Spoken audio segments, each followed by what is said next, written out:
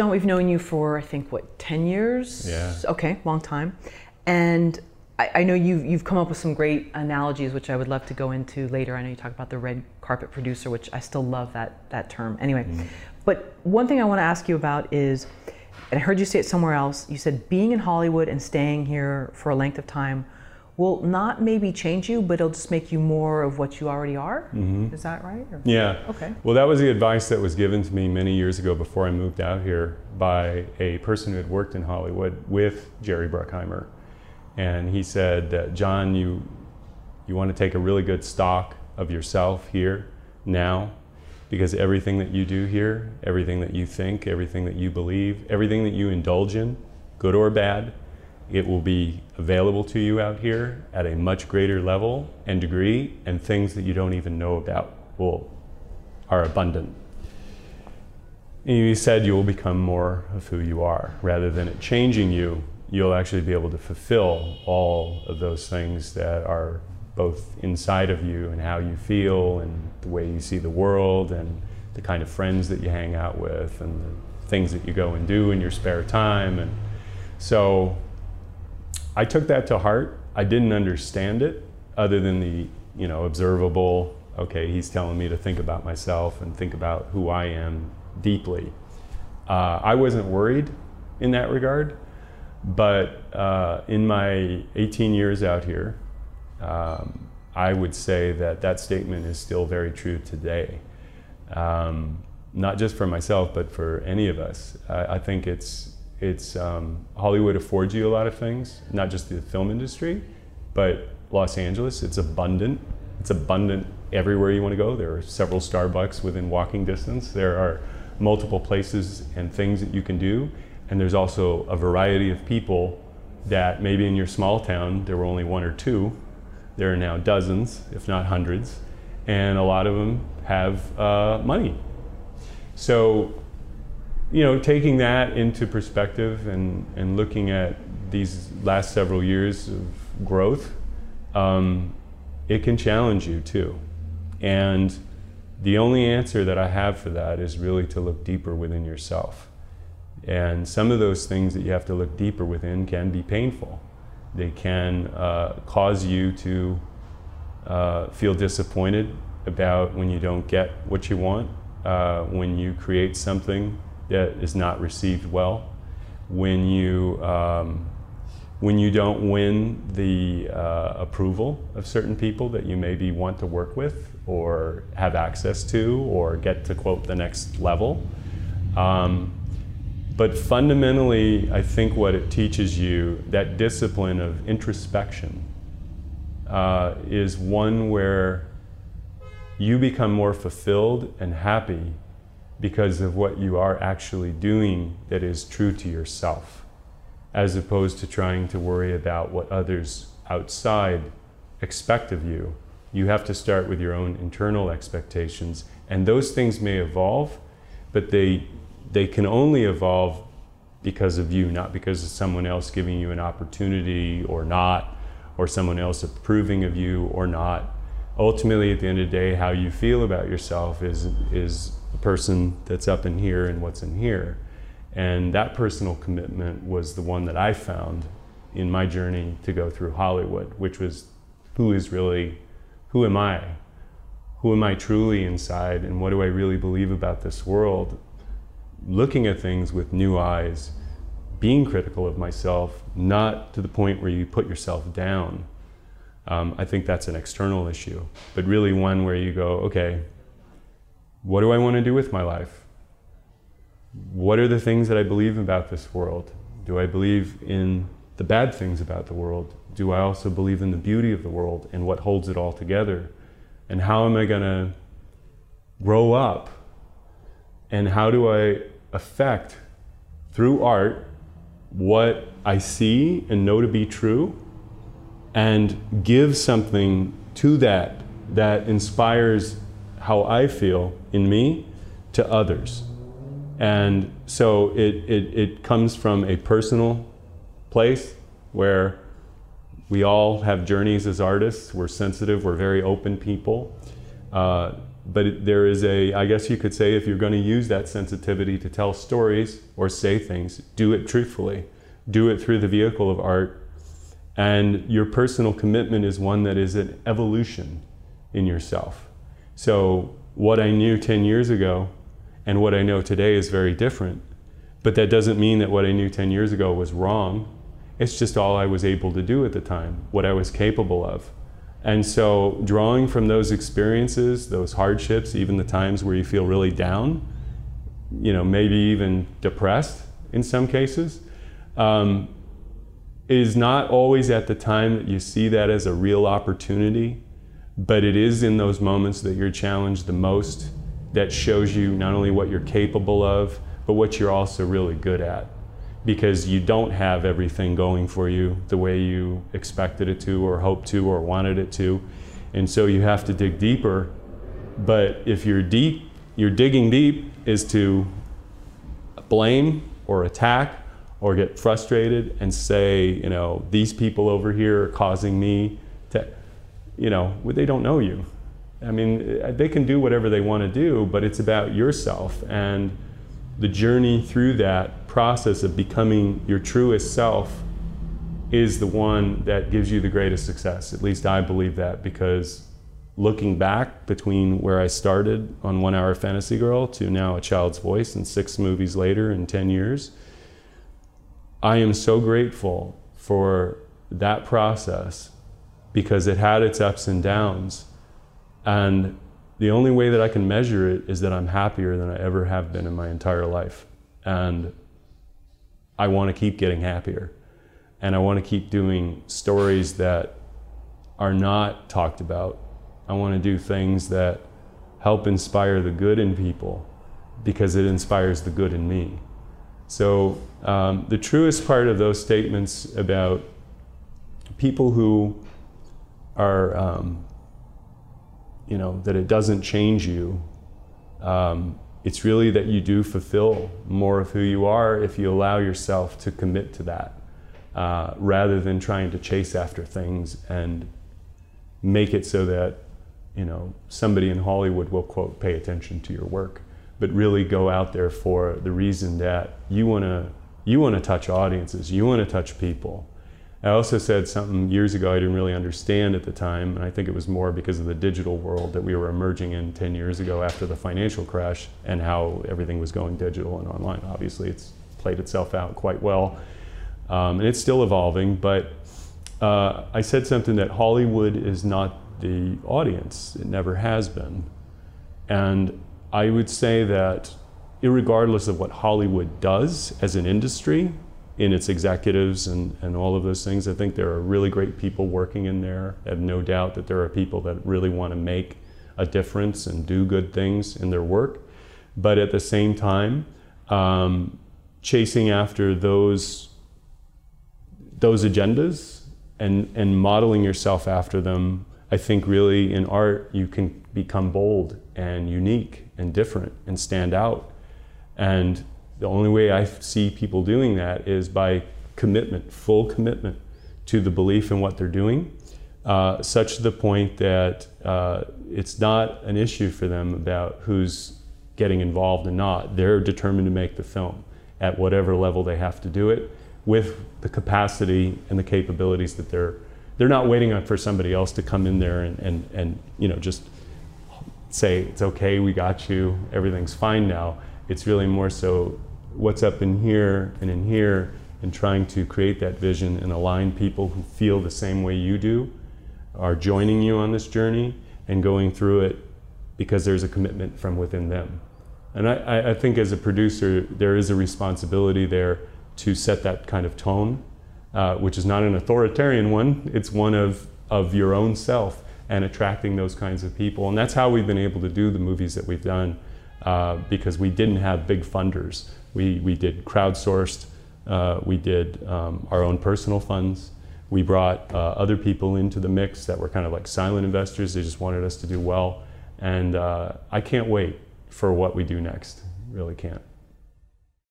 When that person said to you about, Hollywood will only kind of make you more of what you already are, what did you think at that moment? This was how long ago, 10 years? No, 18. 18, sorry. 18, 19 years ago. Wow.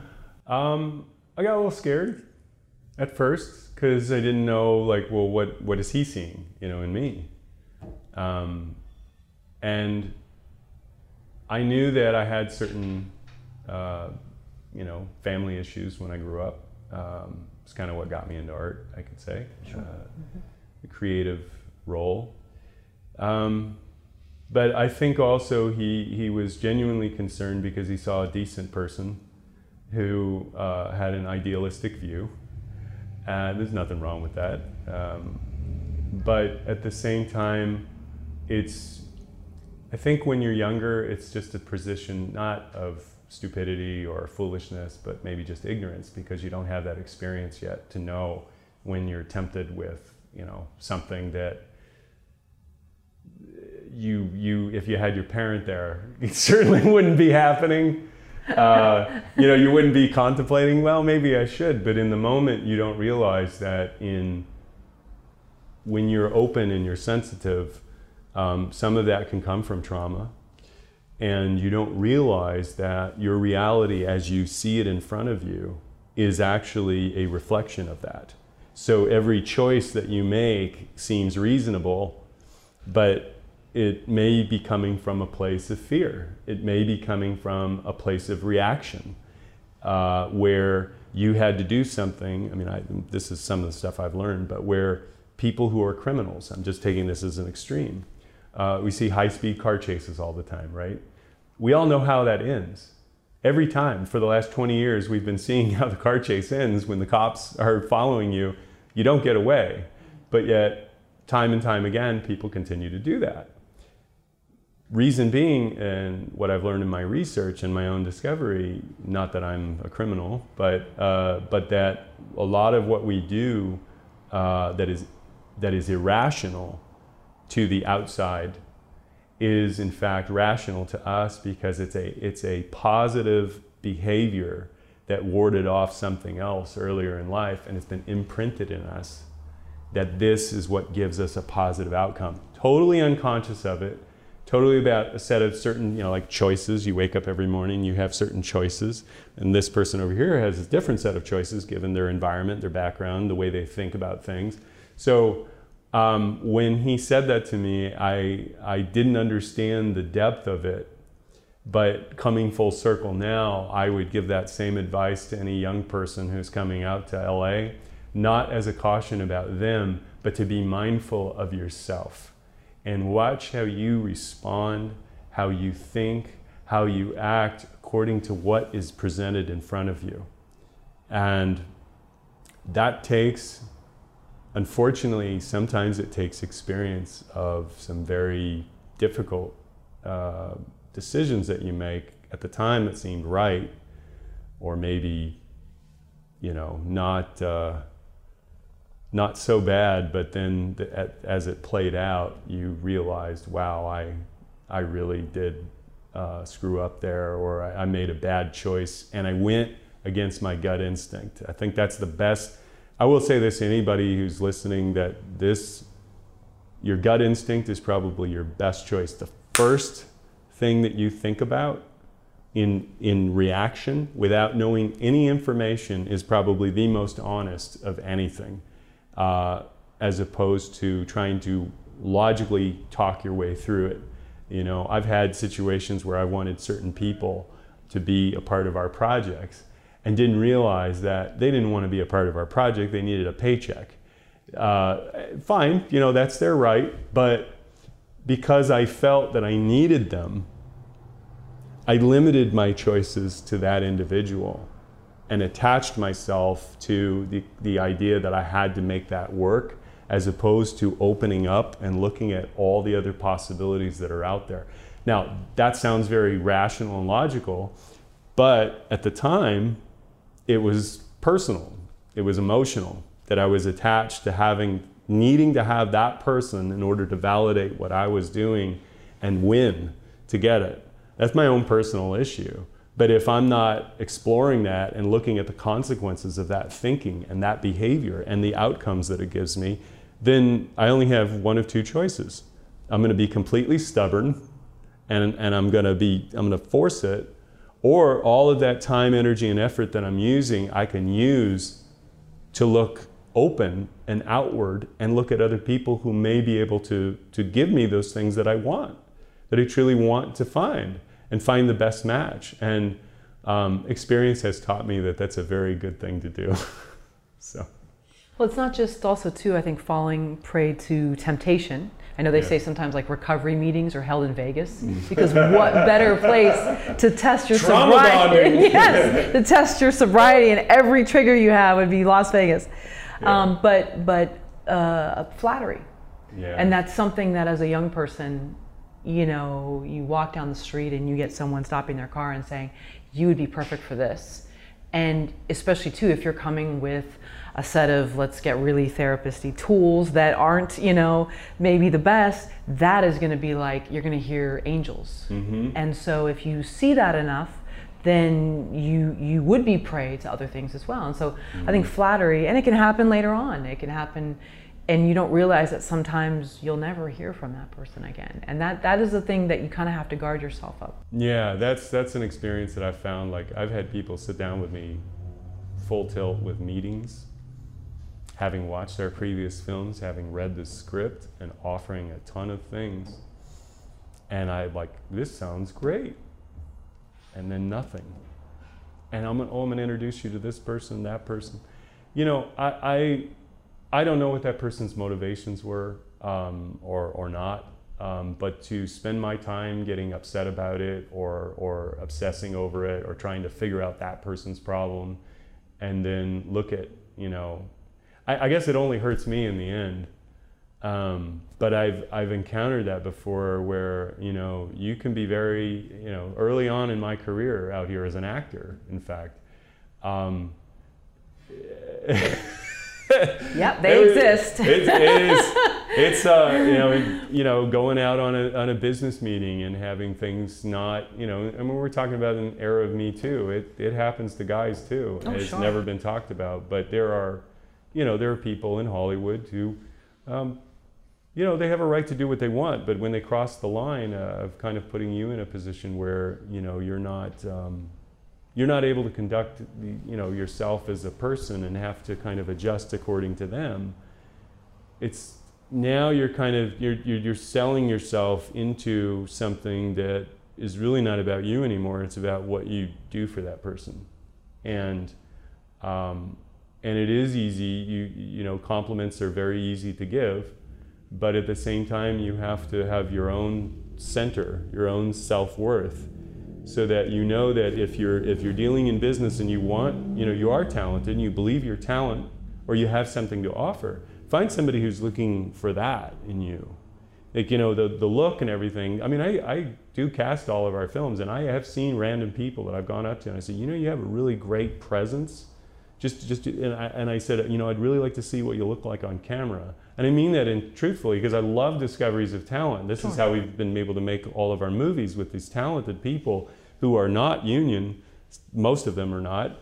And not because I'm against the union, but it just has to do with costs and everything else that we're trying to do, and we pay everybody. But it has more to do with, you know, like being authentic and being genuine and being professional. And I think you can be all of those things and still get the desired result that you want without having to do all this other kind of stuff, which is more of like, I'm going to make you feel good so I can get something from you, which is, all I have to offer you is the truth according to what I see. And I could be totally wrong, and you tell me, hey, go screw yourself, you know, like, get lost, but that's your right. All I'm doing is making an attempt to try to say, hey, I see something here. I think there's something really good here, and I'd like to see if it's going to work for what I want to do. When you think back to producing 1 Hour Fantasy Girl, which, forgive me, that was your first producing credit? Okay. To now, you have 6, and then you have 2 more or more in the pipeline, right? Okay. How does your vision of being a producer change? So the first one, you know, You had this one set of ideals and beliefs, and now all the way to this these upcoming projects. So I think when I got into Hollywood and as a producer, I had been working for 3 years to get one project off the ground that fell apart within a weekend. Oh wow! And that happened in 2007. So Edgar and I had been working for Edgar Bravo, the writer-director. It was my business partner at No Restrictions. He and I had been working for years to try to get these projects off the ground. There were like 2 or 3 of them. And we had gotten very far. I mean, we were talking about getting into CAA, getting into the studio system, getting meetings with people that could make things happen like very quickly if they got behind you. And so we had amassed a good momentum, and we had put a large portion of the financing together. So when we did 1 Hour Fantasy Girl, I was not happy. To be quite honest, I wasn't happy because we were starting from a budget on another project of $2.5 million, and now we were going to tens of thousands of dollars, and it's a huge drop off there. And so emotionally, it's very difficult because you want to be where you had the potential. You always knew that you had the potential. It was validated by all these other people that said you were good, took meetings with you based on the script, that kind of stuff. Those are meaningful things. You go over to 20th Century Fox, you're meeting with the head of, the vice president of production who read your script and wants to take a meeting with you. It's a pretty big deal. Absolutely. And you don't have any agent or representation. That's a big deal. That you feel good about that. So to lose all of that and start from square one, I was upset. I loved the script. When I read the first draft that he had made, it stayed with me for hours. And I knew that was always where I wanted to go, was to make films that, that were moving to me. I didn't have to sit there and think about it. It was just like it stirred in my head. So that was the motivation to get back to where we were by doing that film. So what I wanted, obviously when I created that movie, I wanted it to launch our career. I wanted it to change everything. The doors were going to open because now all the relationships that I had been building up for the last 3.5 years would see a product of something that I was able to do on a micro budget. And it got critical acclaim, and it did really well in sales. I mean, we were talking to people at Netflix. The head, Ted, I forgot his last name, but the CEO. I mean, this is still when they were smaller and still open. But I wrote to him in an email, and he handed me off to one of the. Wow. It was serious. It wasn't like. And I know all these things. I mean, it's frustrating for filmmakers when they hear that because everybody wants that. But at the same time. My idea of producing was to get into the Hollywood studio system and become a big producer and have, lots of money. But I didn't realize that in essence what we were doing was we were separating ourselves from that part of the industry. Not that I reject them or think that they're wrong or anything like that. It's their business. They can do whatever they want. But today, coming forward 6 films later, and we have the internet, and we have alternative media, and you have other methods and ways in which you can reach thousands of people very quickly with little to no overhead, that's the sweet spot for me as an independent film producer. I mean, you have to imagine there are also companies now that exist kind of like ours, not as production companies, but companies out of New York and elsewhere that have a team of people and an overhead and a set budget that actually go out and do the same work that I'm actually doing as a producer, one-on-one with all of these different people in the alternative media, because the subject matter speaks directly to that group of people. Whereas in a larger system where you have more overhead, you have more risk, you have a lot of other things, you have to spend millions of dollars to ensure that you're going to get a delivery on payout for your investment and your distributors and all your talent and everything else that's in there. So they are hiring these companies now to go and find these groups of people that exist online in these communities and market the film to them. it's quite interesting. Now, it's not first-tier distribution level. Obviously, it's not theatrical, and it's not television, cable. But these secondary areas, like social work groups and other groups that are dealing with causes and all of that, they would have to cast as wide of a net as possible and spend tens of millions of dollars to possibly reach those people, where if you go directly to them today and you have credibility and you create a relationship with the person who's interviewing you, all of a sudden you're opened up to their entire audience. And we're talking like thousands of people. Some of these people on YouTube have 200,000, 300,000, 400,000 or more subscribers. They also have Patreon, which, you know, is another, and you get email blasts. I mean, we saw when we went out and did With a Child's Voice, our latest film on human trafficking, we went directly to these individuals, and the moment that we did the interview and it was published, and the moment that Patreon went out, we're talking like hundreds of sales. Wow. Within days. On Vimeo. On Vimeo alone. And we haven't even gone to Amazon and done Prime and all of that. So when you're looking at that and you're seeing the potential plus the reactions are instant with these, you know, they're writing comments in the YouTube comments, they're writing them on IMDb, they're writing them on a Vimeo. Organically, organic growth, organic spread. You go on doing keyword search on Twitter, you know, and you look at how none of these people follow you. They don't even follow people that you follow. They heard about it, they shared it, they were moved by it. You receive comments, you receive emails, you hear firsthand testimonies from people.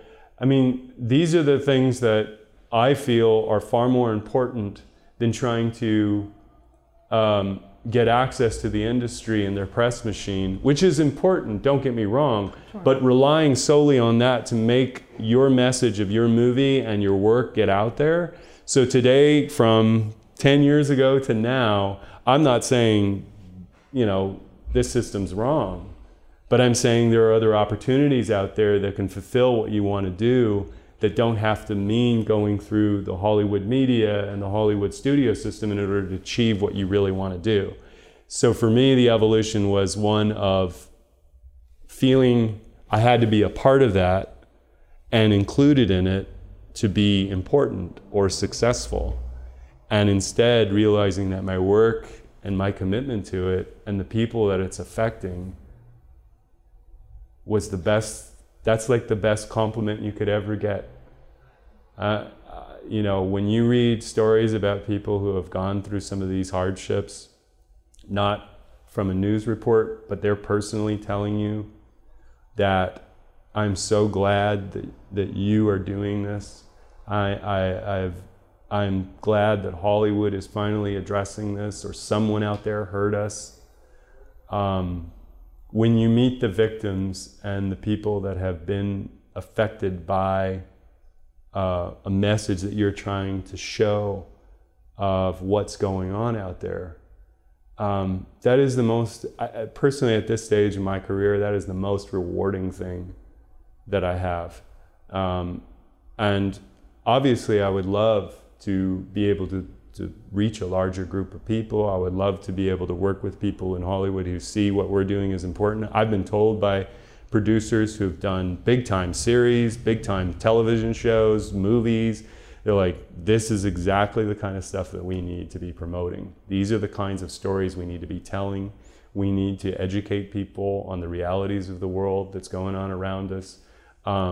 So that has become now my mission, I guess.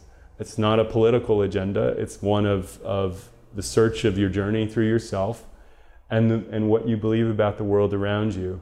So it's become something bigger. It's become something, I guess you could say, I don't want to like freak people out, but it's spiritual in the sense of the human self, in your heart, in your mind, trying to find your deeper purpose on this planet while you're still alive, and you have this human family of 7.2 billion people in the world that need help. They need help. They need honesty. They need art. We need all the things that we talk about when we need art. We don't need to destroy art. We need to promote art. And art comes from a truthful place within you. And the more we do that, I think the better the world can get. At least I'm trying to do my one part in this little tiny space in the world that I occupy online and in reality.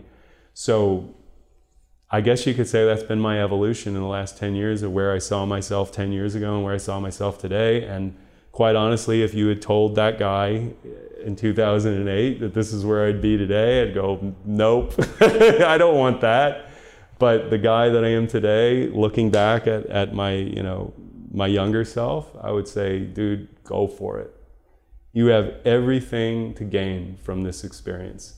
And wherever the cards fall or the chips may fall, you can walk through it all, learning about yourself, learning about the world around you, and affecting people in real and meaningful ways. And that's just me. That may not be everybody, but I would say as a filmmaker, if we pride ourselves on telling stories that matter and mean something to people, then maybe we look at how we tell stories, who we tell stories to and for, who do we serve, who do we go out there to embrace and partner with to help get this message out, like organizations or communities online that exist, social workers. I mean, it doesn't have to all be social issue stuff, but it's a human thing to reach out and connect with others rather than standing back here and sort of being in the industry and loved by the industry and everything else. But really, that's fine, having friends and, connecting with others in the industry and having your peers and your allies, that's great. But really, we're looking at how do we nourish people's minds and hearts? How do we bring out, when you show something that's honest and truthful, how you perceive it, how he perceives it, how the next person does. It's a call to action inside of you. It's up to you what you want to do or what you want to take from it or don't. But the purpose should be to try to impact someone, show somebody something that they haven't seen before, something that you learned in the journey of making this movie about yourself and the world around you. Maybe we could do that a little bit more and focus on that. And if we really do want to change the world for the better, we could start there, possibly. And not only impacting others, but, and I don't mean to sound selfish, but also finding a reason to keep doing it ourselves, because most people don't make it through 6+ films. They just don't, it's too hard. Yeah. You get knocked down too much. You get too many of these meetings. Oh, it's so great. Thank you so much. Love you. And you never hear from them. Mm-hmm. And then most people do give up. Yeah. So, yeah. Yeah, Jennifer Coolidge is one of my favorite actresses. Told me many years ago. She goes, "I only believe the people who love my work, the ones that hire me." Everybody says great job, congratulations, and then they don't never again, right? We've all experienced that. Sure. Mm-hmm. So that part of it is discouraging, and I got down quite a bit. After my third or fourth film, there was a period of time where it was just, I wasn't motivated. I wanted to be, but I wasn't. And it forced me to take stock of what I was really in this for. Would I continue? Would I go get a job somewhere else? Would I leave the film industry? Of course I could. I mean, I can leave on my own terms anytime. Anybody can. Sure. But it was searching from within to find a meaning for what you cared about life and of yourself, and that expression and the taking care of this person in here will manifest outward. And I would say that there was a period of time, even as I was making movies, still producing, where I wasn't, I focused on the casting, I focused on the logistics, I focused on doing all the tasks and everything, and I still brought good people together. But in this last one, what it taught me more than any of the other films, doing a child's voice, not because of just the subject matter, but the relationship to the feeling I had coming through learning about all of what human trafficking is and how it impacts all of us everywhere in the seen and unseen ways. inspired me to do the best job I've ever done producing a film, and had the best experience on set with the best group of people I've ever had the opportunity to work with collectively. And they all loved each other. That was such a beautiful thing to watch, when you have your cast and your crew and everybody's already wanting to do a good job, and then you see it all come together in this beautiful spirit. And we're talking like, 14 hours of work, and they're heading off down the road, dancing in the street and going to get ice cream. And I mean, we're talking about like, a DP and other people that come from, extensive backgrounds, some of them very accomplished. I mean, they didn't need to work on our movie in terms of the trajectory of their career. We found people that were into the art, wanted to do it because of the art of it, didn't look at it as like, I'm doing you a favor. But that wasn't even the starting point. The starting point was, wow, these are really great characters. You guys seem like really good people. I want to do it. It wasn't a question. I mean, we had like guys, lead role guy, come all the way down from Fresno on a bus just for the audition. And that was his dedication. Never been in a lead role ever in anything of a feature. It's totally green in terms of experience, but he had raw talent. He had a spark. Angela, who played the co-lead, I saw her in a GoPro film doing jet skiing, and I saw a spirit in her that I just wanted to see. And I went to her YouTube channel and saw she was playing guitar and singing. She had like this beauty in her. I didn't know if she was going to be talented or not, but her spirit and her essence of what I saw, I felt had something to offer in this. And then once all of us sat down, of course, we had different choices for cast, and we're going through all that.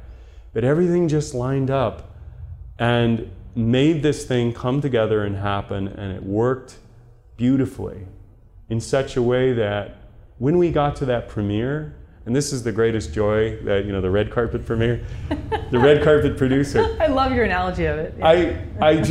It's like from the moment you read the script and your journey through this to create, and then you get to that night, and it's just this energy, this beautiful energy of everybody's excitement. They're nervous. They're like, they're going up to each other, hugging each other. I had people on the outside who had hired for this premiere to videographer and a photographer, and we did an after party. They all came with us. They had already gotten paid. They could have gone home, after the show. And I had a couple of filmmakers. One of them was a filmmaker, and she said, I have never been to a place like a premiere like this where just everybody is just so excited and happy and loving. And we were talking about like 400, almost 400 people. Cast, crew, their friends, and all, but a bunch of strangers coming in. And there was just this goodwill in the audience, both during the film and after. And they didn't want to leave. They stuck around till, I think we ended up closing down Barney's Beanery at like 1:30 in the morning. I mean, the premiere, the film started at like 7 something, it got out and whatever, and then there was just hours of people sticking around and like talking, and you just see like that this is what makes it worthwhile.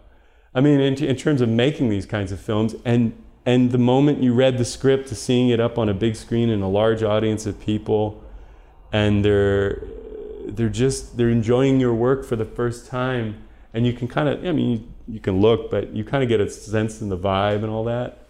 It's just beautiful. It validates, that to me validates everything that you just did, and how people are emotionally impacted afterwards. Not what they come up and say to you necessarily as a compliment. I watched everybody else out there, and how the actors and actresses and the families were so proud of them. I mean, just like, this is what we're trying to do.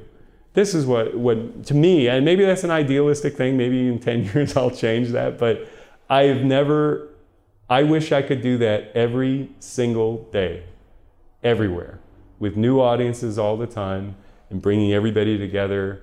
It's a really beautiful feeling, and it's those are the great memories that you have. I believe you told your 2 actors, Angela and Joey, that they should kind of cherish this time, because they're in a really interesting space right now. And I was wondering how you could apply that same analogy to producers, other filmmakers. Yeah, so I told them, I mean, you're young. You know, they're extremely young. They're 19 and 22. And I said, you don't get many opportunities like this, not only as a lead role, but to do something that not only you're proud of, but that other people have validated, both in the industry and outside. And I said, you need to strike while it's hot, because these opportunities don't come along every day. Sometimes it's once in a career, where you can move up to the next level if you're smart. And what I mean by that is you need to strike while the iron's hot, you know, because 2 years will go by like that, and it'll be over. You know, it won't.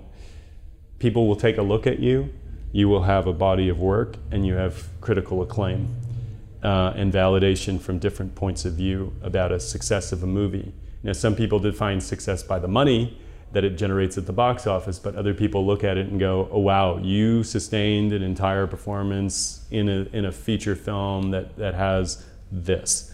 And what makes it unique for them is that they have a lot to learn, but that they have an opening, a door that is opened, and it will close.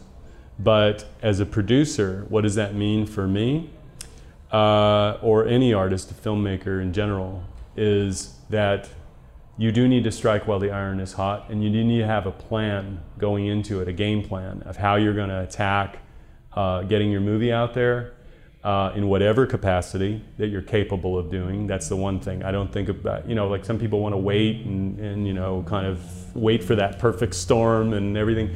But I actually think that once you've gotten to the point where you're satisfied with where your film is, like in terms of the picture lock and all of the elements, and you're going, okay, this is the film we've created, get it out there, and you don't give up. You try it one way, it doesn't work, you come up with another idea. You go over here and look at this, maybe that, maybe this. You exhaust every option that you have simply for the fact that it's your baby. You own it. You're going to own it for the rest of your life. And you might as well do everything you possibly can, both now and in the future, to ensure that the film has a place that you can be proud of. And if you can't, which is fine, learn from it, take the lessons that you learned from it, and try to do something else. Not necessarily abandon what you, but take that as your learning box. You know, in other words, one film is not going to define you. One moment is not going to define you. But if you don't take advantage of it to try to fulfill it to its fullest potential, you will not learn anything, and you're ceding that over to other people to determine the fate of it. Whereas if you take what's available to you and what you believe in, and you innovate, as opposed to locking in and saying, it can only be this way. It can only go through a distributor. It can only, I have to have Lionsgate. I have to have this actor, or it's not this. And so for them, from the actor to the producer, it's incumbent upon yourself to understand, even without experience, to understand that this is a very unique opportunity for you to learn through your craft what to do better the next time. In all those moments that are challenging to you is the greatest period of growth that you can ever have. If you do not look at it that way, it may not be the right fit for you to go down this road, because adversity is always going to be staring you at the face, even with a $40 or $50 million or $100 million budget. I've talked to producers who tell me, no, the challenges is always the same. You're always going to be limited. Just from me looking out there up to what they have, I go, wow, yeah, what could I do with a Rogue One, budget? Wow, that's amazing. But even still, those producers, and I've talked to one of them, have challenges that are, reflective of their current environment. There's always going to be time that you're going to lose. There's always going to be money that's going to be an issue. But it's just scaled up. It's the same. These are the same issues that just scaled up. So as a producer, it's my job that if I believe in what I'm doing, to not give up, but also if I'm going to be a successful producer and do 6 movies, and some hit, some don't, some are received well, some aren't. You know, if I'm committed to what I'm doing, I've got to learn from those mistakes. And here's the thing, you own that film. You can always go back and re-edit it. If you see that there's another story there that you didn't see at the time, we've done that with 2 of our movies. We're doing one of them now, A Young Man's Future, about schizophrenia in college students. We're coming back, and man, with fresh eyes, it's like a beautiful story, more powerful than ever before. And it's just story. Because all the elements were there, it was just how you arrange the story, what you focus on, maybe where some things meander a little bit, cut that out, concise story points. And I've seen it now like twice, so I know that those are possibilities as well. And we're going to go out to a whole new group of people. We're not going to go back and retread all the critics and say, hey, this is the director's cut. I mean, maybe if they want to review it, sure. But there's other audiences out there that we can hit with a new release of a movie or a recut. And that's just through the discovery of looking at the footage and seeing that there's another story there. There was an example of this, Krisha. It was an independent film that was written. It was written in, I think it came up in Vanity Fair like 3-4 years ago, about how this filmmaker, I can't remember his name. This is he did an edit of the film, and it wasn't received well, and he was just like, I failed. And then he went back and he retooled it and made this compelling drama about a woman, an older woman, yes, coming home to Thanksgiving. Yeah.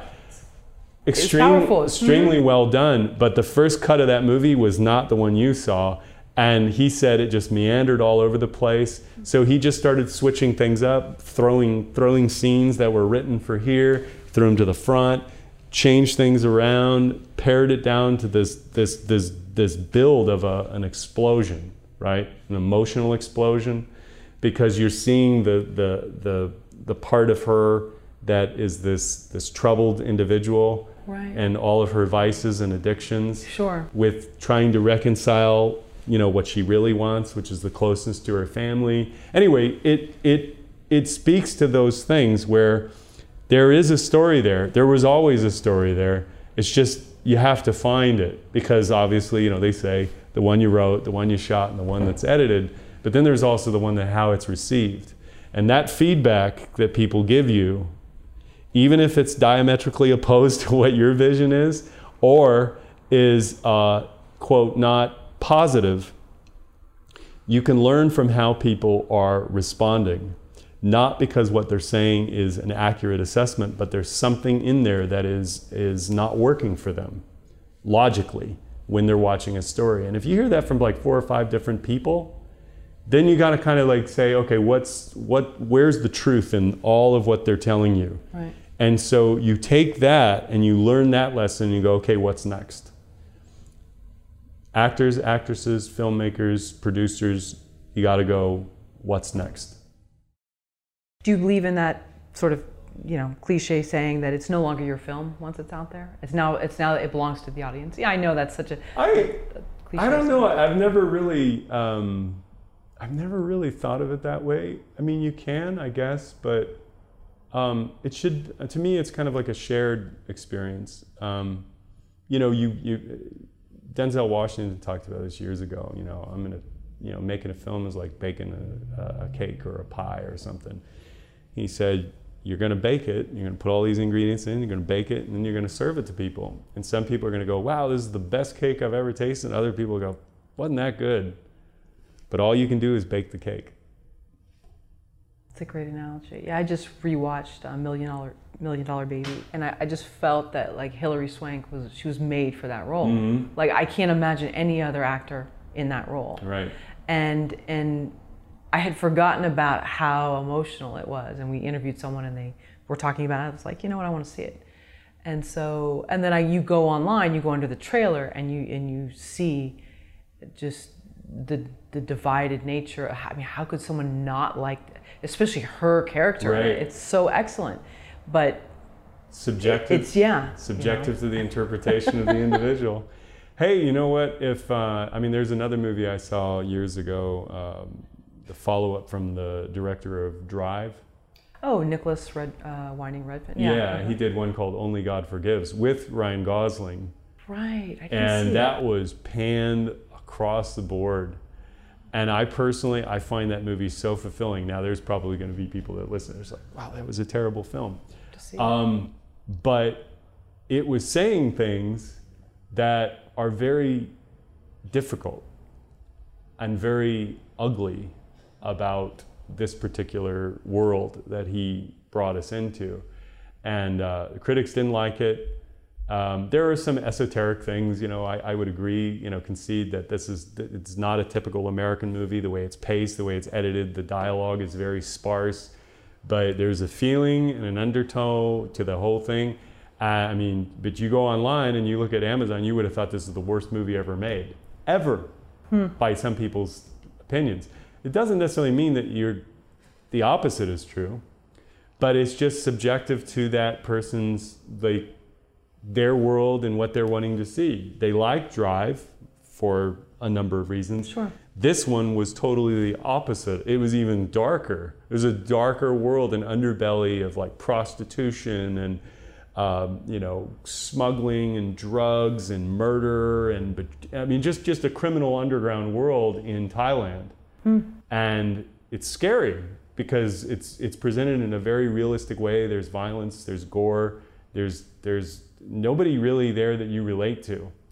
And that, I think, was the underlying issue in that film, is that there's really nobody there to root for.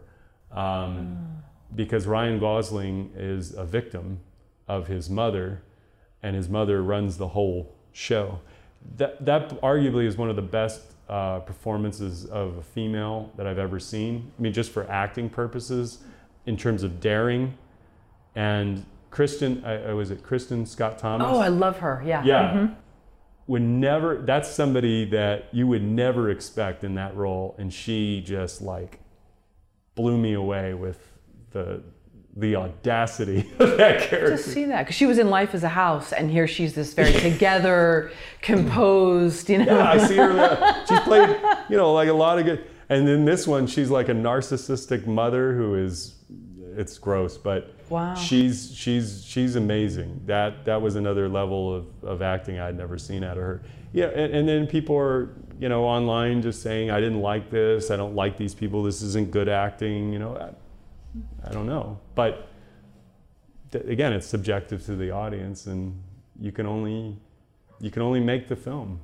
And you know, when you make something that you know is going to get a polarizing reaction, you know, and you hear that other sort of things, I just want someone to react to it. I don't really care if they love it or hate it, and I think that's important. If you're okay with that, I think you can't always. I know somebody I talked to years ago that I work with. He said, "Oh, I hate indie film. There's never a happy ending. It's confusing." It's like I can't stand those people. And I thought, that's why I love indie film, though. I don't want to know the end. I want to be thinking about it for weeks after. Right. You know. Yeah. I don't want it all neat and then there's the great '80s soundtrack and people are holding hands walking off in the sunset. So, but if you make something, and I know all the films that you and Edgar Michael Bravo have made, they touch on some very intense subjects. And I think going into that, you know that it's going to get a reaction from people. Yeah, I think if as an artist you've gotten a reaction out of somebody, you've done your job, at minimum. If they ignore you and they don't care and just like, you know, okay, that hurts. That to me hurts more. Yeah, exactly. When I see people online, like, you know, writing horrible stuff about our movies, and I'm just like, wow, this really affected you. Right. You know, in a way that I don't agree with it. I'll try to understand, you know, where they're coming from, and some of them I concede. I mean, I'm not like writing back to them, but some of them I concede they have valid, you know, issues. But some of it also is very personal, and sure. And so their emotions, like, I mean, I've had certain people obviously go online and I mean, like, of all the things you had to say about our film, you attacked it on these merits that have nothing to do with the movie, you know, but. It's going to happen. People are people, and the internet obviously gives a lot of cover and anonymity to people who wouldn't dare come up to you and say it in person, but they can from behind their keyboard. And you know there's an agenda with every comment. Whether it's their own agenda or whether it's to discredit you, whatever, there's an agenda, and if you can see it for what it is, but sometimes you don't always know what it is. Yeah, you just, I mean, if it provokes a response and it incites a response in you, again, you just have to realize, okay, am I going to really spend the time? Does this person want to have a conversation with me and ask me certain things? Are they wanting to tell me who I am and that they know what, you know? Right. That's where you just kind of have to go, okay, that's who they are. Mm-hmm. What comes first, the budget or the script? Script. Script dictates the budget. Script is your heart and soul, the spine of the whole thing that you're going to build off of, the foundation of everything that you're going to lay on top of it. And if you have money first and you're writing to the budget of that, I think your creativity is paramount. And then dealing within the realities of, you know, what resources are available to you, right? And then you start talking about money and how you're going to fulfill that vision. But if the vision is coming from a monetary, me personally, I've had more money on some of my other films. Didn't mean I did a better job producing. In fact, my third film, Mother's Red Dress, I had more money than any of the other ones, and it was my worst job producing. Why do you think that is? Because I thought that by having more money to pay more money to each position and person that was working on it, I was just going to get better talent, and therefore I took my better part of myself out of the equation, just that it was going to be solved by money. Interesting. And I learned a very valuable lesson on that. We got the film done and everything was great and it worked out fine, but I saw dollars and that I could get this kind of DP, and it didn't translate into success for the project. In fact, the person that I brought on once that DP left the project for another project in the middle of shooting, I brought in somebody else that had less equipment, less experience, and he did a fantastic job because his motivation was correct. So if you look at it from this standpoint, if you have money and you're going to pay people, right? I mean, we all want to get paid and we got to work to live and all that. But if that is the focus first, then I think that then you're doing the opposite. It's like, okay, we've got a marketing campaign we can do. Now let's find a script that fits, you know, the kind of content that we want to sell, as opposed to what comes from within. Do you think you didn't screen the people properly because they were so ready to take the paycheck that you didn't see the commitment in them? I think it was a combination of that and just thinking that maybe I had, you know, was trying to. I think I took my vigilance off.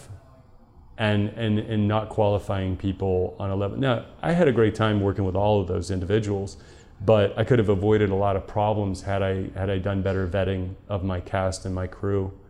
That's not to say I regret any of it, because it was a learning experience and we got a film done and we did a really good job with it, and it impacted a lot of people. But in terms of my job as a producer, I stepped away from certain things and just figured they were going to take care of themselves because I had more money. Gotcha. That was a mistake I made. So on a movie like A Child's Voice, where do you spend the most money? Well, cast, crew, and all the logistics, the locations, the food, and equipment, and insurance, and all that. And you know, it all, like, it goes into the personnel. It's all the below the line and but not for us. I mean, it's a labor of love on that point. You know, our stuff is not to pay ourselves. That's just me. But all of it goes into the planning, the implementation, and then also what I try to do is I always look at the budget every couple of days.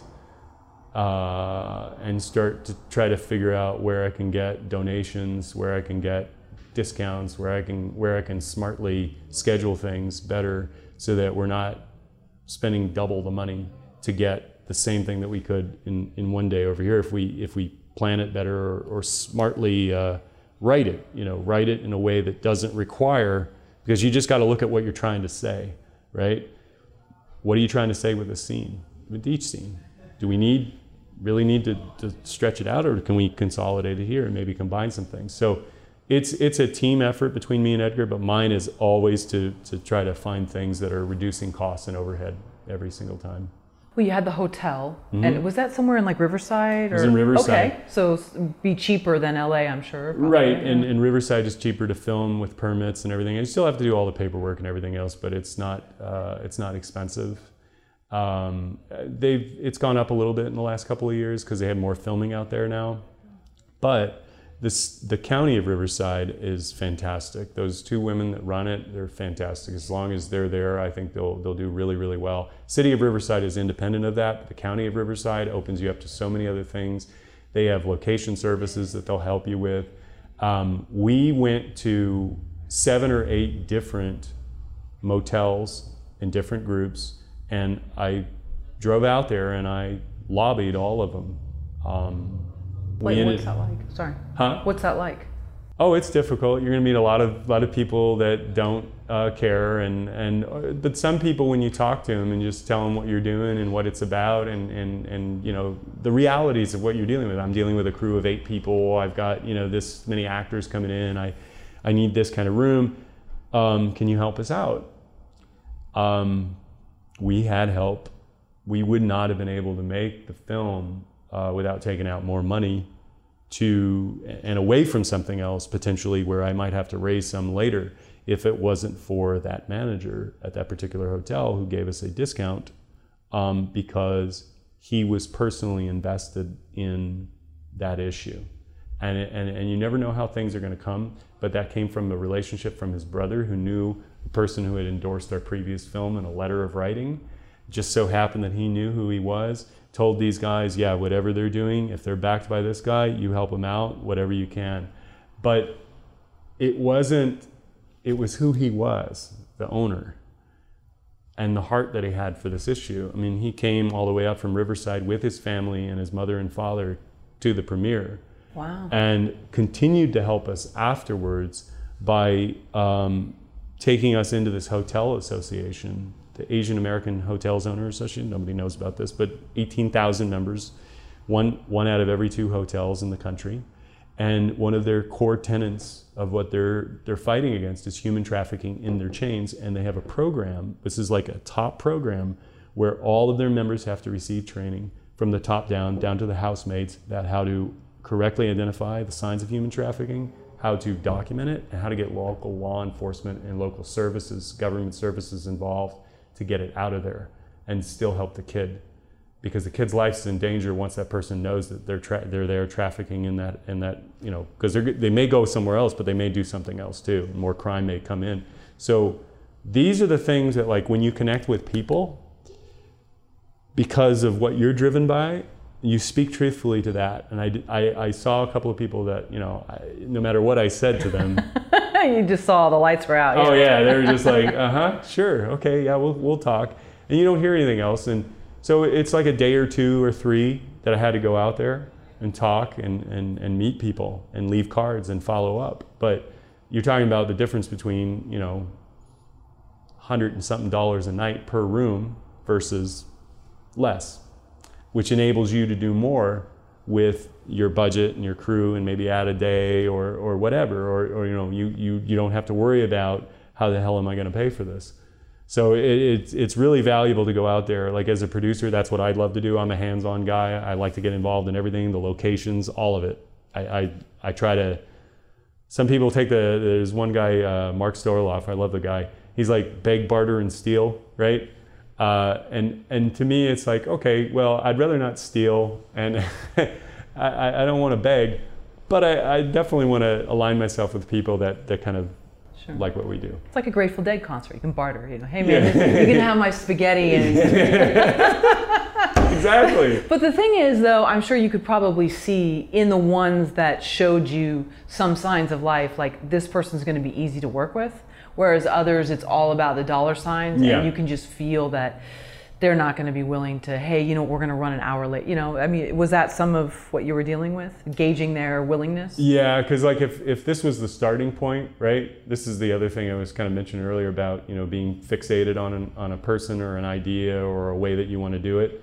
You just have to adapt and go, that's not who they are, you know, and just and save yourself the trouble, because anything after that, you're going to have to be asking them for permission to do all sorts of things. And what you want to do is not to hide it from them, but you want a partner. You want somebody who understands, gives you, like when we wanted to write an additional scene, that pool scene. Right, right? At night. We came up with that while we were filming, and he said, yeah, go for it. Oh, cool. Yeah, we didn't have to, like, you know, sit there and negotiate, you know, something with them. They were just like, yeah, you guys do whatever you need to do. They loved us. They loved seeing the film. We brought them into the room. We let them, you know, watch the film. Of course, they get bored after like 20 minutes because, you know, that's how everybody does. Oh, it's like, this is it. Yeah, this is it. but making them a part of it and showing appreciation. You know, we put their name in the credits. It's very special thanks, and you know, it's just as a gesture. And so if you put a gesture out there and someone gives you a gesture back, it may not be everything that you want or envision for your movie, but, you know, work with those people, because they're going to be there for you when things don't go right, you know, the way you planned it. And you may need something else to happen that you didn't anticipate, or something that comes up. And they were just so giving to us. It was really a great thing. So if you are driving out to Riverside, I don't know if you're working a full day and then you're having to get in your car, but that hands-on approach versus this thing I keep throwing out, which is the red carpet producer, and I know I'm making light of it, but I remember when you told it to me years ago, and I don't think I ever forgot it totally, and I was wondering if you could just explain to our viewers what it is. Well, so there was a very, my former mentor, who told me that there are a lot of producers out there that want to have their name in a film, you know, and they want to walk the red carpet with a starlet, and you know, it's a more sort of status thing, as opposed to the producer that will be married to that project for the rest of their life. And he gave me some examples of that. So the red carpet producer, I mean, is the one that, you know, it's the glamour life. It's the one where, you know, you're sort of just there as a figure that you were a part of this, yes, but you were just sort of there to cash in on the experience of it, as opposed to the filmmaking process. And that's not every producer, but there are a ton of them out there. They'll help make a movie, and they'll put their name in the credits, and they really just want the kind of the social benefits of all of that to kind of play and do their thing. I don't know if does that answer the... It does. I was thinking if someone though comes with a checkbook, and I know this sounds very sort of callous, but and you know that that's their very defined role, and they are like, yes, I have the money, I just want to invest in this, then I feel like they get a pass. But not everybody comes with that, I realize. Right. And there are a lot of red carpet, you insert any title. Yeah, I mean, there's a lot of people in there that just want to, you know, say they made a movie, and that's fine, you know, but it's not producing, I don't think. There are line producers who are amazing people, and there are creative producers that are amazing people, and there are executive producers that are amazing people. But if you just show up with obviously if somebody came to me with money and said, hey, we want to invest, but it really had to be, though, that we have shared principles, sort of, in the sense that, like, who I am as a person. I don't want to just be taking somebody's money, not knowing who they are, not knowing, I mean, I wouldn't get involved, I wouldn't start a business with you, right?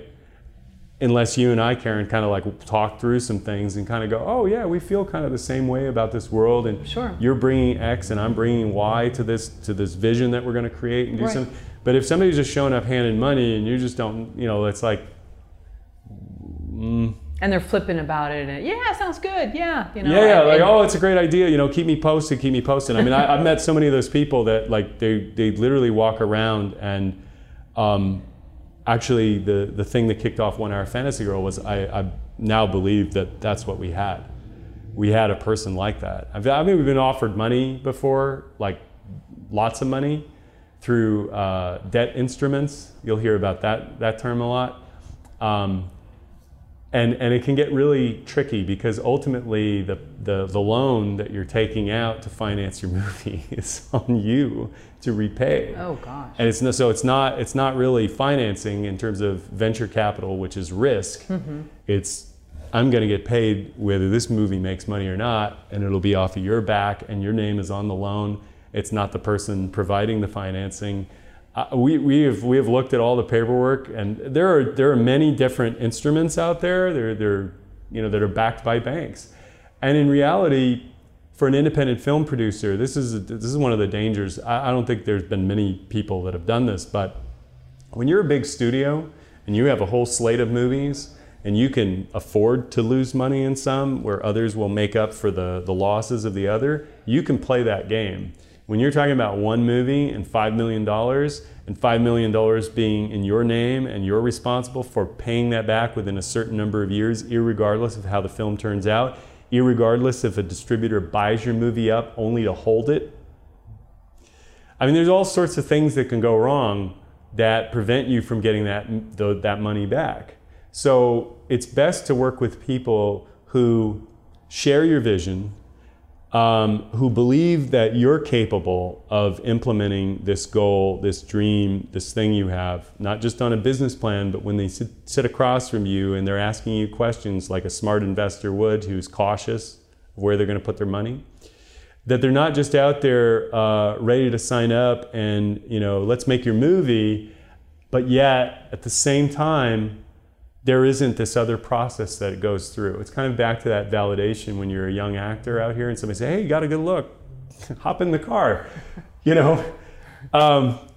But it's the same thought process. You if you're investing money into a film, you want to know who you're getting involved with on both sides of that table. Because at the end of the day, if everything goes wrong, you don't want to be countersued. Or you don't want to sue, you don't want to countersue. You'd rather go, hey, we tried, we're gonna, it didn't work. It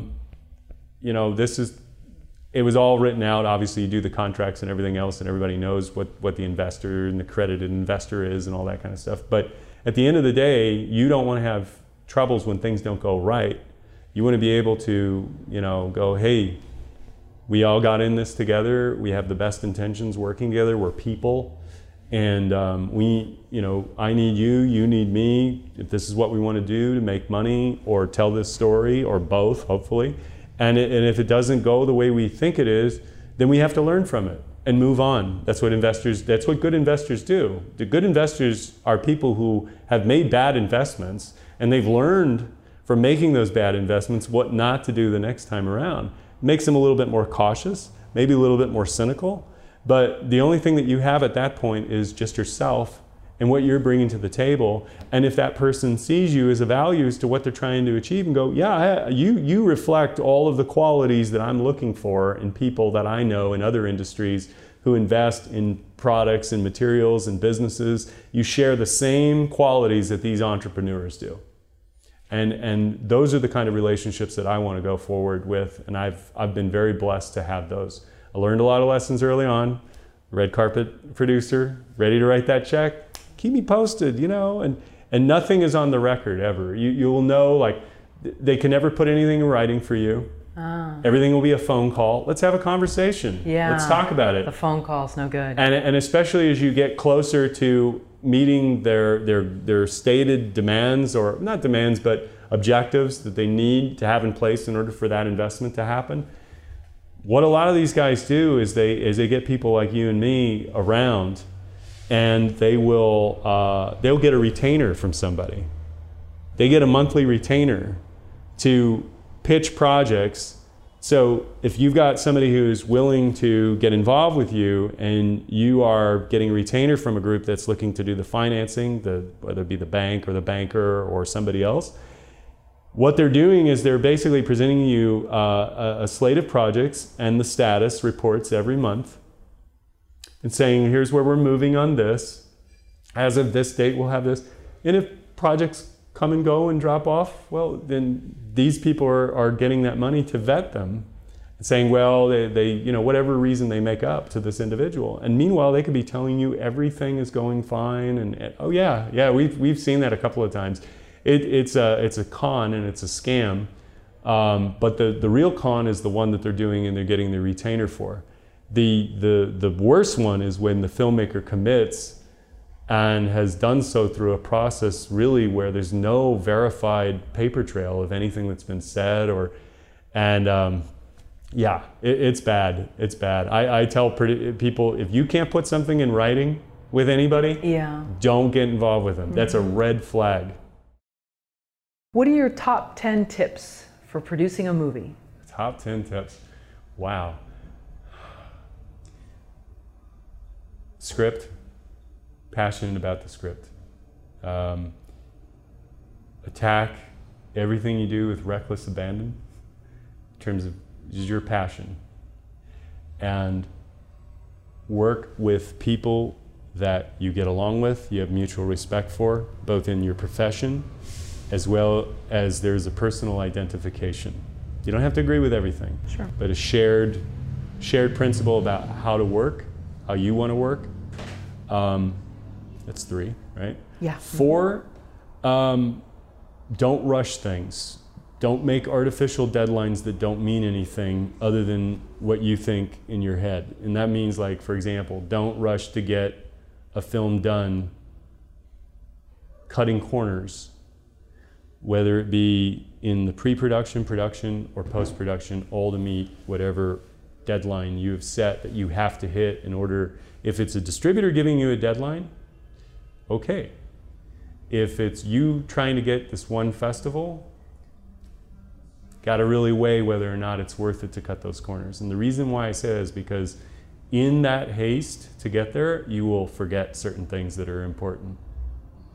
And it's not about just racing to the deadline, it's thinking your plan through very clearly. So ties into that fourth or fifth part, which is start from the end. Start from the very end and work your way back. Don't start here and go forward without knowing where you're going to end up and seeing what that place looks like at the very end when you arrive to the finished part of your film or the distribution of your film. Really, and it's like an objective, a clear objective. This is where I need to be at this stage.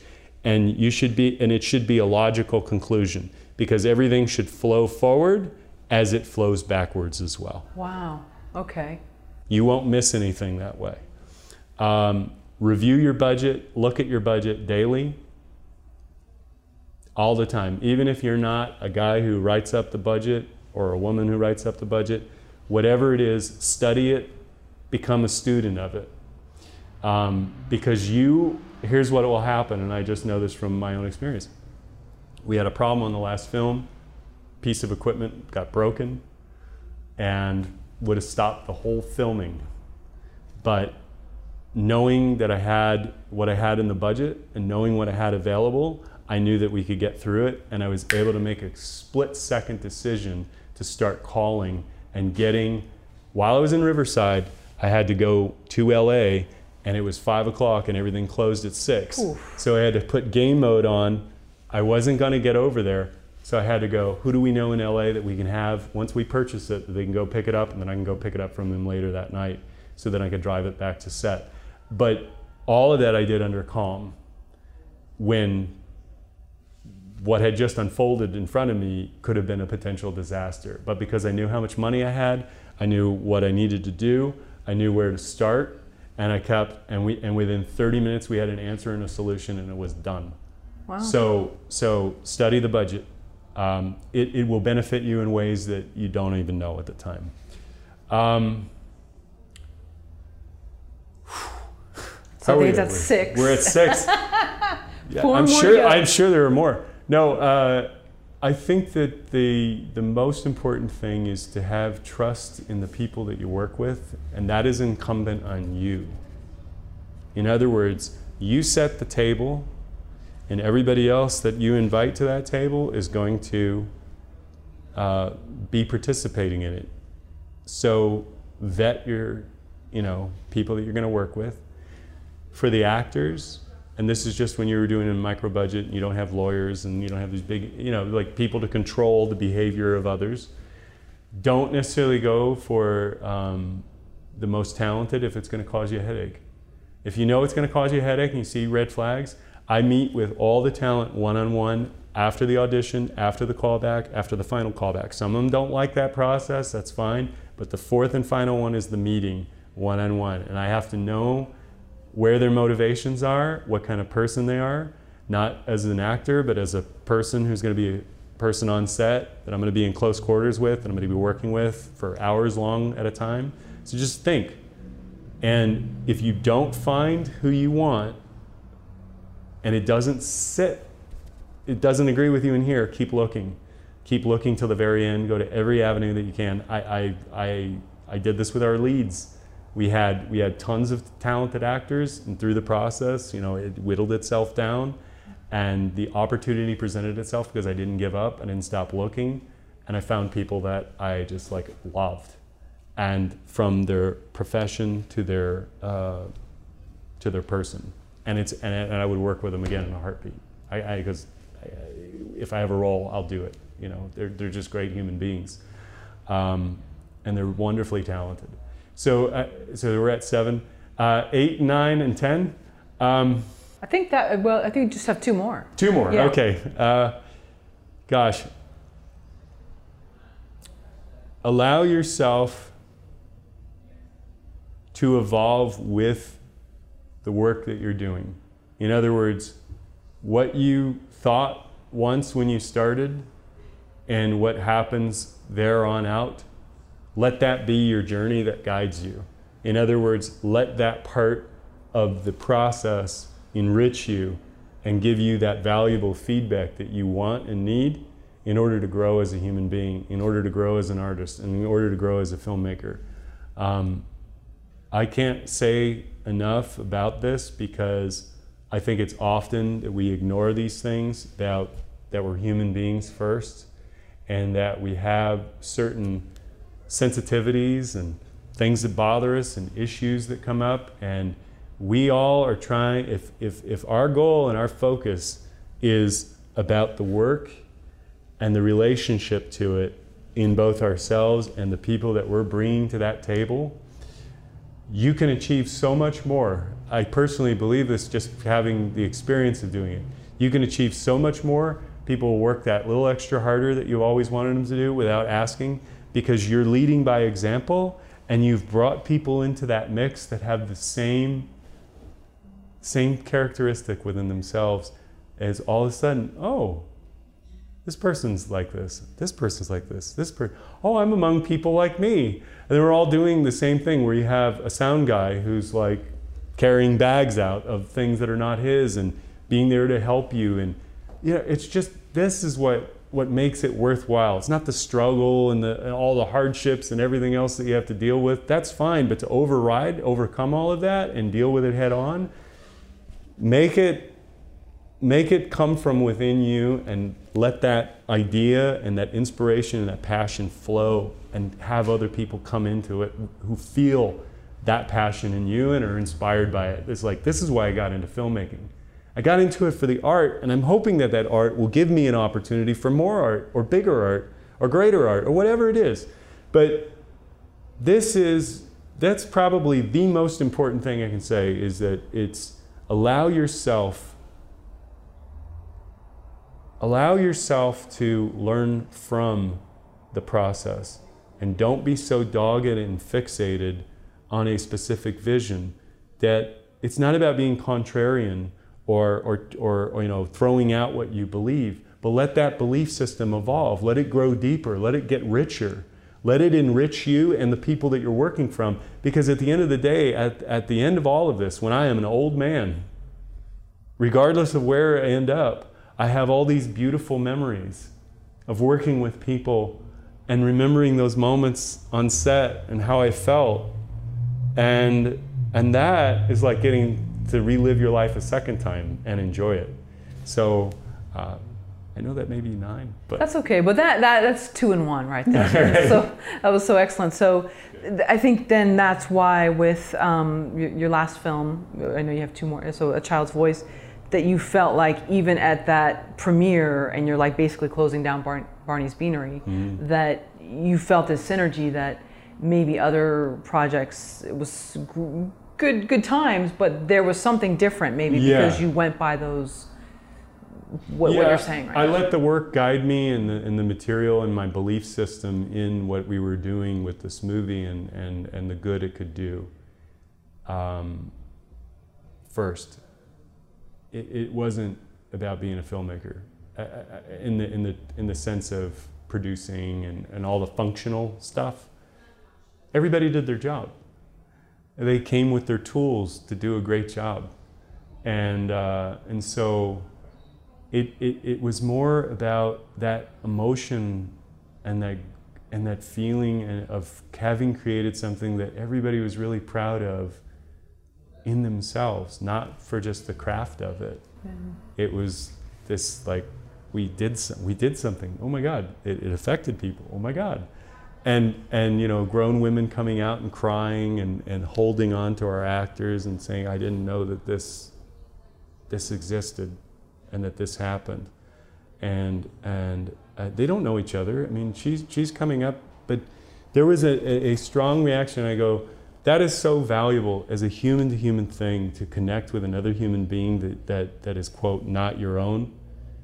And it spoke to a deeper thing about the movie, which in the child's voice is the calling of the child within us and the answer to the child that is not you or yours, to say, I will protect you, I will help you, I will risk my life, because that in itself is our mammal part, the human part of us, that makes us different from a reptile. Do you think the film business is fair? The film industry. Well, do I think Hollywood is fair? No, but I don't think it has to be. Okay. And what I mean by that is that they have a right to run their operation as they see fit. There are consequences to that, obviously. Exclusivity. And the digital world, obviously, in the last 10 years has obviously changed. You went from, Blockbuster Video to DVD by mail to streaming, and now production company. Same thing, one company. That's phase 1. It's a transitional phase. We're in a transformational time. So I'm not there to tell Hollywood what to do and not to do. They're going to follow their model as they see fit. I think they have certain agendas that they want to get out there, and that's fine. They're welcome to do that. But I would believe that the only time in Hollywood that there was ever an opportunity for independent filmmakers to be mainstream was in a moment of crisis during the 60s and 70s, because of television being in everyone's home, the decline of a box office era, because they'd pretty much been doing the same stuff, right, all the time. It's the same. And so younger audiences were going in who they were trying to hit, and they didn't know who Cary Grant was. They just saw an old guy. And then we're kind of at that point now where the youth is so connected online. Tom Hanks and Meryl Streep and all those, I mean, they're kind of like, their legacy, right, iconic in terms of their brand and their value, but they don't mean anything to this younger generation. There's no relation to, they can go back and look at Forrest Gump, but they didn't watch Forrest Gump when they were a child and make that attachment to Tom Hanks as they were watching him grow up in front of our eyes on the screen. So they're going to deal with it however they deal with it. I think the fairness that people want in a system that is not fair, you can spend your time fighting against it, or you can spend that same motivation and time doing something to create your way. And you don't know where it'll end up. I mean, I would say like if I started like 10 years ago and where I am today with these 6 movies, I'm glad that I own the rights to all of them, because it hasn't even gotten out there to the, like, if I think in terms of the film industry and the windows and the, you know, day and date and all that kind of, like, you get lost in all of that. It's what they have done to set the table. But if you're an entrepreneur and you're a filmmaker and you're an innovator and you're thinking about like, what can I do?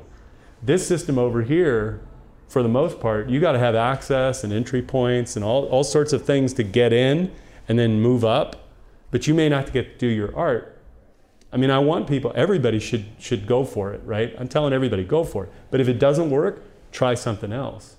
Go directly to the audience. Go directly to the communities that are talking about your issue. Create something that is different and unique from the other things that are being presented. Don't try to be the new hip, cool Tarantino, you know. I mean, I understand that people have like, they watch that and they want to imitate it. Sure. And they may agree with it too. You know, it may be something like, I really love these movies, great. Take an action genre and maybe take it into a story that is not being covered, not being served, underserved people, underserved groups, underserved issues that are not even talked about in the mainstream, talked about in Hollywood.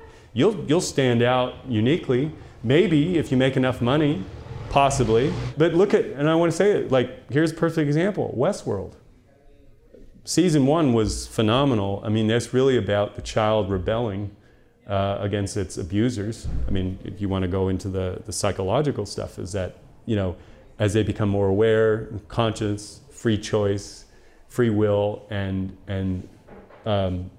basically throwing out their captors or killing them. And that's a really dark world, but that's kind of like the 1% versus the 99, if you will, or the powerful over the powerless. I mean, these are you know, slaves basically for sex, for murder, for okay.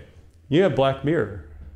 And Black Mirror is talking about, you know, where we could be going with technology and our humanity, and showing you the darker elements and kind of waking you up and going, you know what, that's not that far. Like, they're kind of this sci-fi, but in reality, are we really that far away if in the observable realities that we see today? So I think that the responsibility really does not rely on the parent, Hollywood, to take care of you, as so much you have to become the adult, not to lead them, but to create your mark in this world.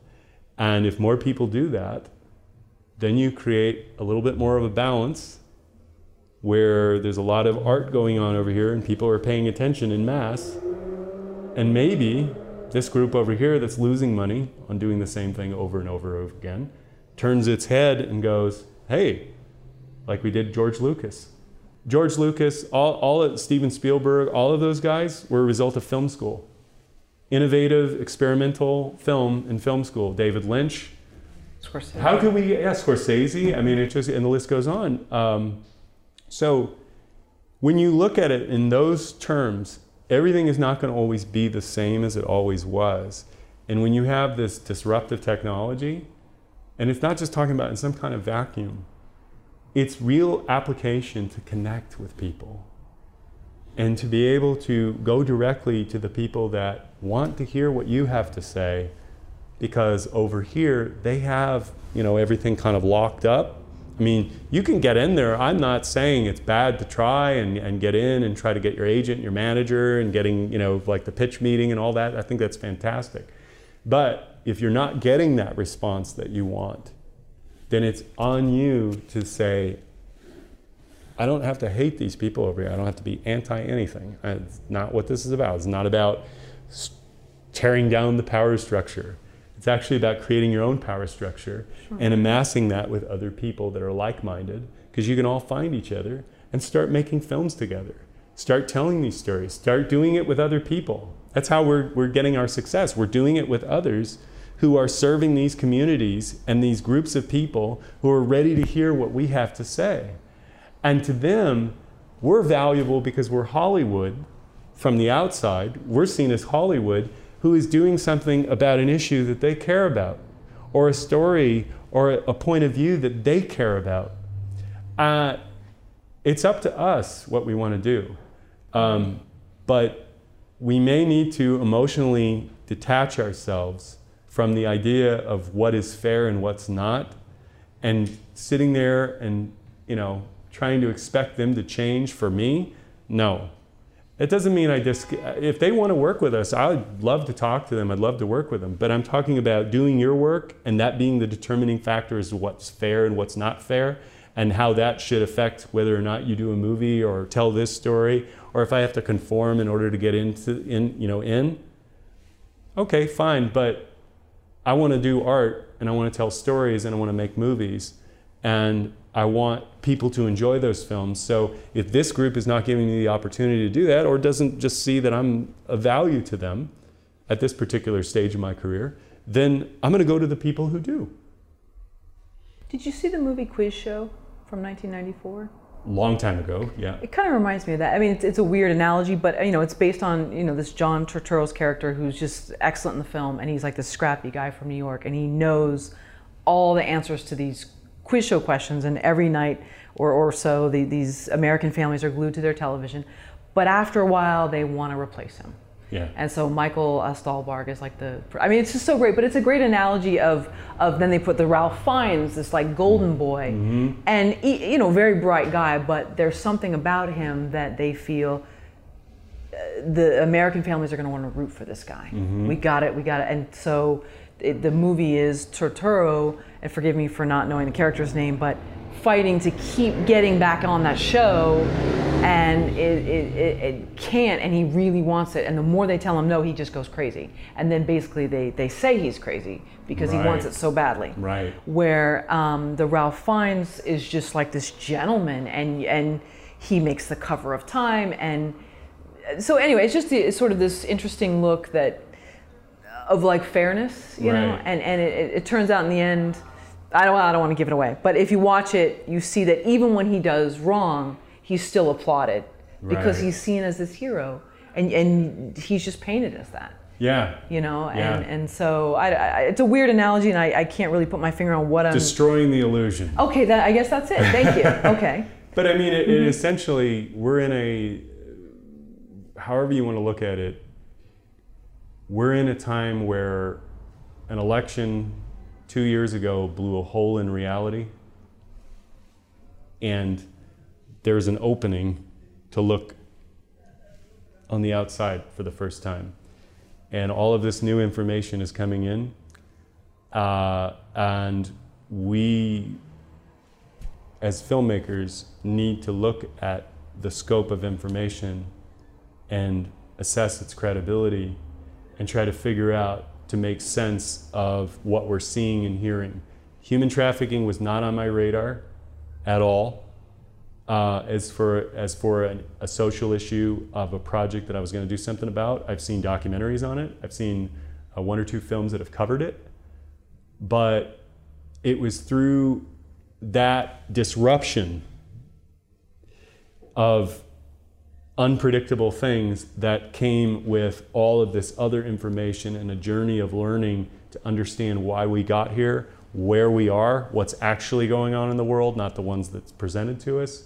So you have a new reality that's kind of emerging for many people, new information that's coming into, you could call it political, really not, but social, cultural, worldwide global events, which we have time, if we want, to observe and look at through video, through articles, through people on Twitter talking about these issues, debating them in a public forum, conversations that haven't, it's like, it's all out there.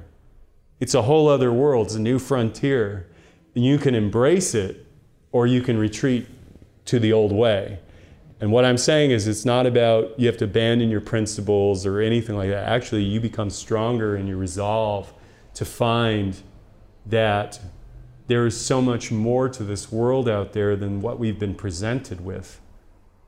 That we can do such great things. It gives me such great hope for humanity in the bigger and broader sense of the long term.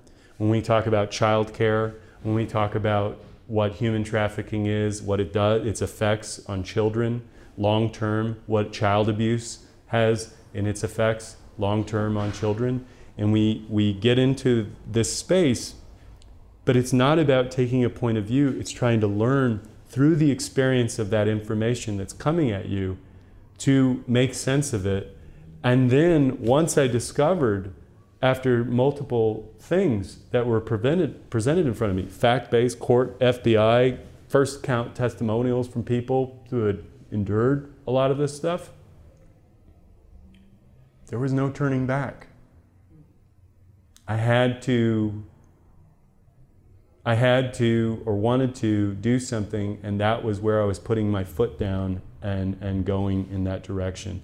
So I think it's if you're going to look at yourself as a person of importance, whether you do or not, it really doesn't matter. But if you see your job as a filmmaker as being a position of social, shaping social, telling social, stories about us.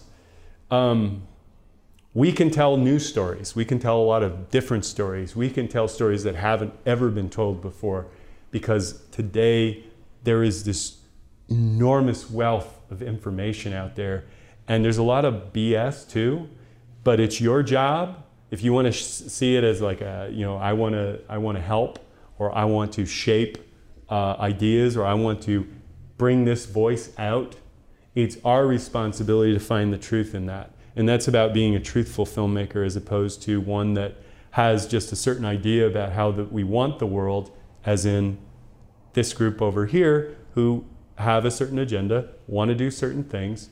They have a total right to do it. But if I am forcing my point of view on them, and I'm basically throwing a temper tantrum because I'm not getting what I want, then in reality, that's only going to hurt me. And on top of that, all of the people who are being affected by this issue are then going to get further, it's going to be completely ignored, because now you're not doing anything because these people over here won't help you. When you know the truth and you have your own creativity and your own ideas, and you can look at this and go, man, this is something that's really important. I need to find a way to get out there and start telling this story. Have you ever made a movie for more than $250,000? No. Wow, okay. No. And have people said there's just no way you're going to do this then? Oh yeah. I mean, I talk to people all the time who are experienced, who, micro budget to them is $500,000. $250,000 is kind of like, that's the lowest they'll go. And they just can't conceive of it. I mean, if I priced out my movies for what, they would cost under normal circumstances, then I would say, yeah, I'd hit $250,000, $500,000 every time. But we plan smart, and we shoot, the scenes that we need to shoot, and we work within our limitations and embrace them. So, I mean, I can't tell you like how many times. I don't think I've had a film shoot, even with pickups, go past 16 days. Most of it, our last film we shot, Principal, in I think it was 10 or 11 days, and then did two days of pickups. We just were a very efficient group. We didn't work over 14 hours that I can recall. If we did, it may have been one day. Most of it's 12, 13. Everybody gets fed. You just roll with it. But yeah, I would love to. I'd love to have $250,000. Yeah. Well, you could probably now, when you read this script, when you say what's more important, or what do you do first, the script or the budget, so you can probably see red flags like, oh, this is going to really cost, or this is great, it's going to keep it down. Yeah, and then that's a conversation with the writer. You have to talk to him and say, hey, do we want to? Are you open to the idea of changing this, given the resources we have financially? Because we kind of did an analysis, general analysis, and it's going to take this many number of days to shoot. So it's got fixed costs in there, daily rates for everybody, putting people up. Then we've got whatever other things we have to do, how many actors we have to bring in, that kind of thing. And you should fight for a compromise, but it's one that is a shared vision. as opposed to you're right and they're wrong.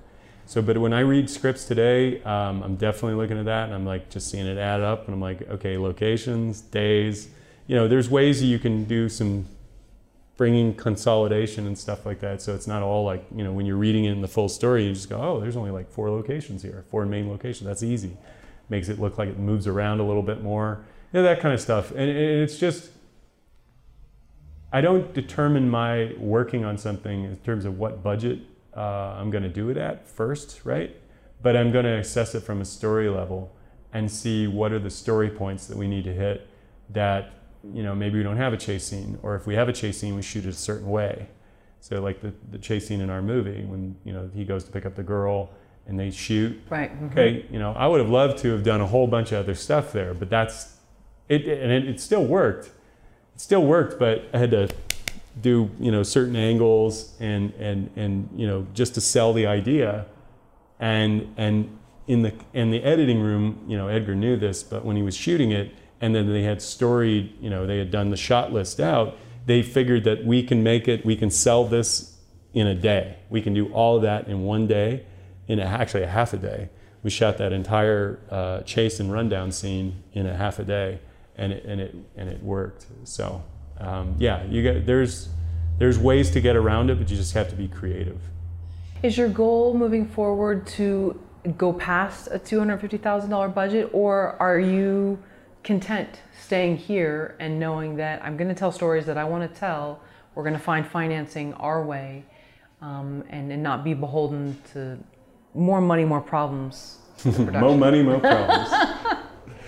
I mean, it's really like if there's something that comes along that I'm really passionate about, and I see that we can do it for X, and I'm like, okay, do we want to do this? Do we want to do it without a script supervisor and a first AD? I mean, Edgar does that, while he's directing. Oh wow. So yeah, I mean that's the hard part, but in reality, it's not about like, no, we've graduated this level and now I can't, I've never looked at it that way. I just roll up my sleeves. I do wardrobe, I do props, I'm doing, like doing everything wherever there's a hand that's needed, right?